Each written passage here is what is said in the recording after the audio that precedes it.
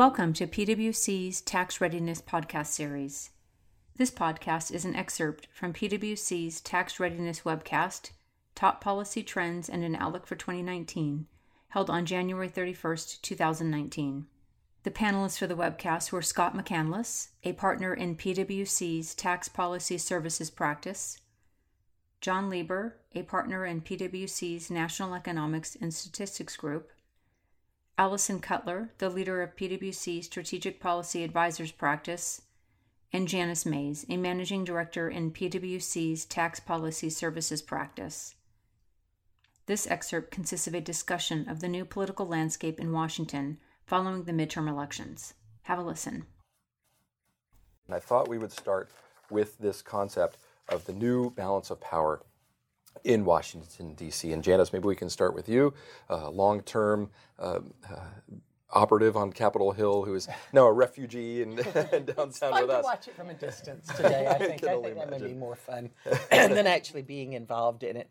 But we do have a new Congress, and we do have a divided government. We haven't had one now for a while. And so we're going to have to learn to deal with that. If you look at the circles on the screen, and the top ones are what was before the election, bottom after the election. On the left side, the House. It really has converted that the House Democrats now have just about the same majority House Republicans had at the beginning of the last Congress. And remember, it took them a while to build their team. They weren't able to legislate in the beginning. They weren't able to sort of come together. The Democrats are going to have those same issues. While the press is focused a lot on the more liberal people who have come to the Congress, this new set of members for the House, there are 40 more Democrats than there were before, but there are 64 new members on the Democratic side. So a lot of the Democrats left, more came in, and that's a big group to assimilate into your caucus. And the Republicans will have some assimilation too. And I would say many of those were elected in districts that are more purple than blue, and some even maybe more red than blue. And they're going to be having to figure out how they might get reelected from those districts. And a lot of them are more moderate than the press is really playing it today. So we're going to have to figure out, as the Democrats try to find their soul at this point, how liberal are they? How moderate are they? They themselves don't quite know who they are as a party. So that's going to be working big time. It's going to take them a while to build the team. And I think, correct me if I'm wrong, but what you mean by team isn't just actually putting their members together. They have 64 new members. They've got a 40-seat majority. So the roster is known, but what you, I think, are driving at is the sense of team, the sense of operating together and pulling in the same direction to the extent they do that. Is that One what you of mean? the things they're going to want to do, you have a lot of people running for president right now, but the House Democrats are going to want to be able to pass some legislation, maybe just through the House, not make law necessarily, but to come together to be able to do that, they're going to have to be unified. And at the moment, they aren't. At the moment, they have a lot of thoughts about what their priorities are, but they haven't resolved kind of how they unify among themselves and make a broader statement about what Democrats would be for if a president were running, if they were in charge and able to make law. And it's not only true in the House as a whole, it's true in the Ways and Means Committee, the Tax Writing and Trade Writing and Health Writing Committee. You have 42 members, 11 new Democrats, 3 new Republicans, and they're going to have to do some team building themselves in that sense and figure out what they want to send to the House and kind of how they get going on that. They have a new chairman, Richie Neal, Massachusetts, good pro-business guy. The businesses in Massachusetts, and because he's close to Hartford, Connecticut, and the financial institutions in Hartford, Connecticut, all think very highly of him. So, is he going to be able to manage his party and lead his party on tax issues? Or are people who are more liberal, or is Nancy Pelosi as Speaker going to want to be set the tax tone for the committee? Those are things they're going to have to figure out as they go forward. Janice, and anybody else, Where do you see, like, understanding the Democrats have to come together, decide what they want to pass, but are there things that they can come together and pass that the Senate would pass, that the president might support, that ways that they can come together and we can actually have some bipartisan I would say legislation? yes, and the first things I would try to do would be small things. For example, in the health area, I think Republicans today are also beginning to like the idea that pre-existing conditions should be protected in health plans. That is a place where they could probably legislate together and make law. And to the extent that the health reform from Obama has been weakened, they could go back and strengthen it in that area. And that's where I think you could find pretty much broad bipartisan support and presidential support. Bigger things may take a while. They have some big things in mind, like infrastructure, that you could do. We've got a lot of questions about how you deal with costs of infrastructure, et cetera. But there is a place there where the president, Republicans, and Democrats could together decide they would move forward. So there's some spots. They've got to, I think, take some baby steps before they take big steps, though. Do you think drug prices might be one of those things they look at? Oh, my goodness. I think once you get past the issues from the last Congress, they talk big about drug prices. Both parties talk big about it, but when it comes to actually legislating things that save on people on drug prices, it is hard to find solutions that a majority of everybody will sign on to. That's a big task. So this idea of the Democrats looking or taking some time to figure out what their agenda is going to be, how much of the agenda setting you think is going to come from the House, and how much is going to be kind of sitting back and waiting for the 2020 candidate to emerge and then driving the agenda, letting that person drive the agenda? I think the House would like to drive the agenda this first year. This presidential campaign has started much too soon for any of us at this point. But the people that have gotten into the race so far are people that are trying to find lanes over on the more liberal side of the party. So they are trying to do it. The party itself hasn't decided that's what it is. That's certainly part of it. But is that kind of the whole party? And in the end, is that the group that the party thinks can best defeat Donald Trump? And with these relatively thin margins, it's going to be hard. The cohesiveness is very important. So finding kind of the lowest common denominator for legislating is a really key It does challenge. mean you potentially could do a lot less. It is one of the reasons that Richie Neal is hoping for hearings on tax reform this year, because that buys him time toward the end of the year before he has to find out a big piece of tax legislation he could put together. He's under a lot of pressure to put in legislation to just repeal the limits on state and local tax deductions. That, though, brings its own problems because distributionally that helps pretty wealthy people if you just outright repeal it. Having a year of hearings lets him try to figure out if there's a bit of a finesse he could do there, solve a lot of the problems without bringing new problems on. Let's go to the next slide and keep talking You about had mentioned this. 2020 before. We just wanted to ask about that. Two questions, really. First, do you have any news that you want to make? Are you entering the race? I do think it would make news from each one else. I'm not running for president. I do not have an exploratory committee.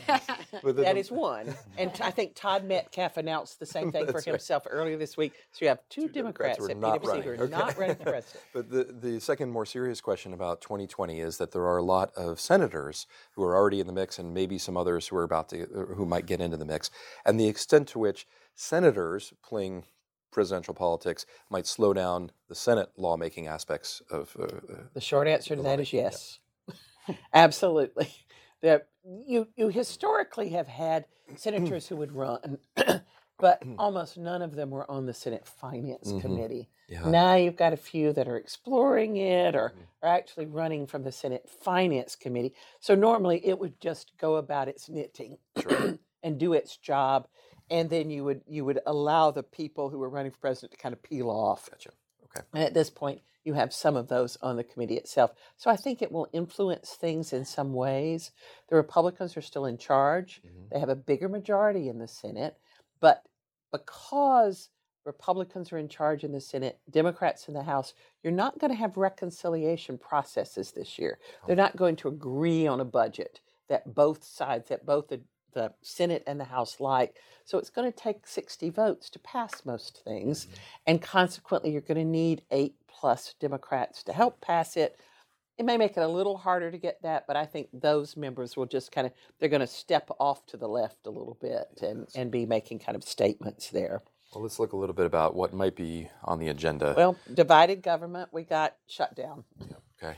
I think for Democrats, they wanted Donald Trump to admit they were a co-equal body, balancing the executive branch with the legislative branch. And they felt that the Republicans had not done that in the prior 2 years, that he'd sort of had sway over everything. They got that.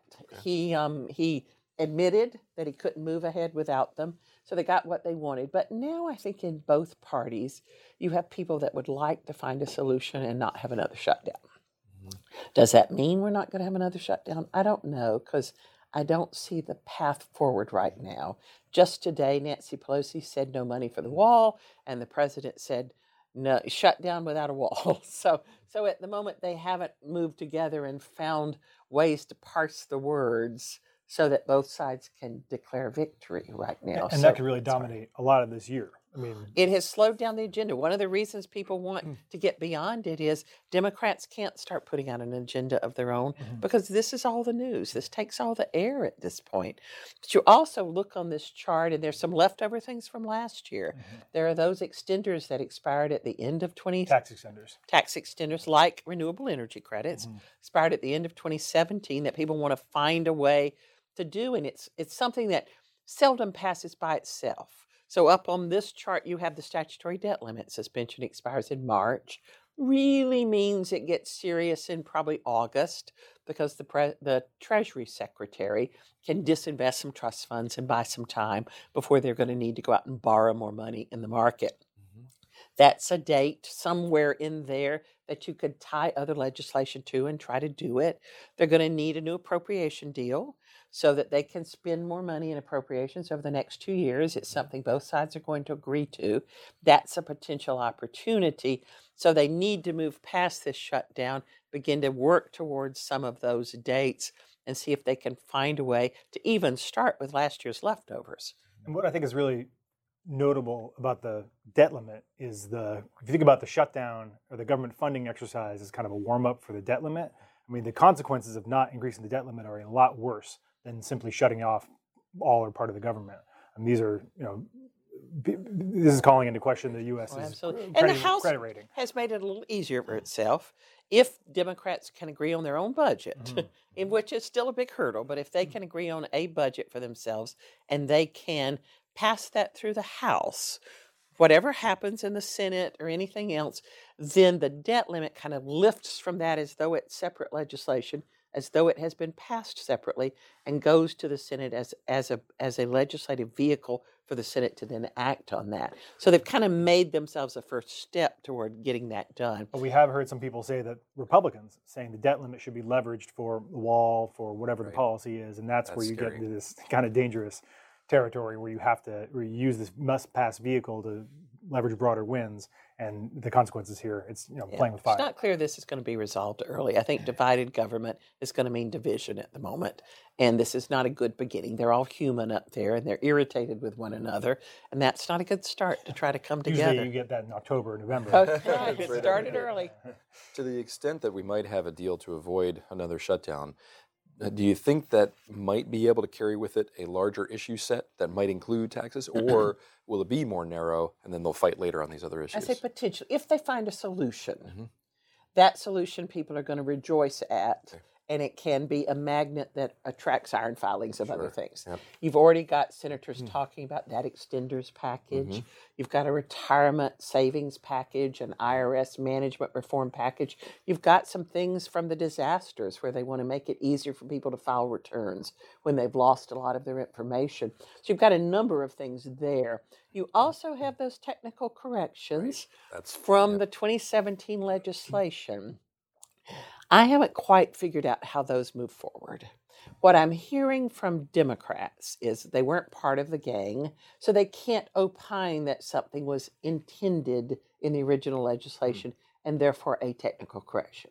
But the good news is they're willing to look at fixes to that legislation. They aren't saying no to that.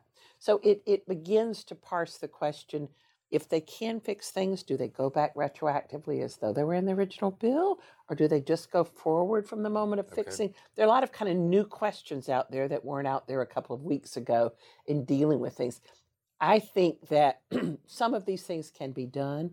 Some can be done retroactively, but Democrats are going to demand some things that are things they want to be done too. Just like back in the spring when they got more low-income housing credits for doing a technical. That's where I think the phrase "pay for" gets fuzzy, because there's a true technical, narrow definition of pay for, which is the revenue associated with a given provision and whether it needs to be offset within the budget. Then there's the pay for in terms of the political ask, where Democrats might say, what do we want to do if this. you get to do this? Yep. What's the trade? And I think those two will be conflated, so something to watch in the press. And it's just evolving at the moment, so we don't yet know the answers to that. Well, those are some of the items that are on the agenda or the desired agenda for Congress. The next slide talks a little bit about some of the forces from the external that are buffeting them. The desire for infrastructure, which I think is frankly shared by Democrats and even the White House, just a question of how to get there. Some of the international issues, we'll get to some of those in a little more detail, but I'm curious about the extent to which maybe infrastructure is one of the specific ones we could focus on, but how are some of these external forces affecting the way in which policy gets made? They're trying the House to start a hearing on infrastructure probably toward the end of February. It is it used to be an easy issue. You know, everybody had a bridge, everybody had a road that needed to be fixed. And then it became, it's just more government. And so it became a little less easy to sort of solve these problems. Well, and we ran out of money too. I mean, the Highway Trust Fund has gone dry. And the gas tax didn't work in the right way to keep growing enough to be able to solve miles traveled going down, cars getting more efficient, the taxes. It just got harder. The infrastructure now also includes a lot of broadband widths and a lot of computer things, a lot of kind of technology is caught up in infrastructure. But in Ways and Means, they think they have a chance to create something. I think it's going to mean they have to get into tax-exempt bonds and credit bonds and public-private partnerships and things we might not have thought about years ago, because they're going to have to leverage the money. Because they're not going to have this money to pay for $1 trillion. Nobody's going to go out and find taxes to pay for $1 trillion right now. And you're not going to cut spending to pay for $1 trillion right now. And then the process of something like that passing into law kind of depend on how the president approaches it. Right? Because if the president likes what the Democrats are putting together, then there's a chance you get enough support in the Senate to do this thing. And as much as some Republicans would like it too, they're afraid of what he'll give for it because he does want it. They're afraid he might look at the corporate rate or he might look at some of these things. So you got a lot of unknowns there. And then you've got those Europeans and other foreigners who are out looking to tax our companies too. And that's going to be, they're robbing banks because that's where the money is. So all of that's going to be playing through this year too. And Congress is going to figure out a way to respond to some of that along the way. And then trade we'll be talking about later, but that's just going to buffet them all. Sure. Thank you for listening to this podcast. If you would like more information about this topic, please contact the speakers. Their contact information is in the description of this episode. Thank you.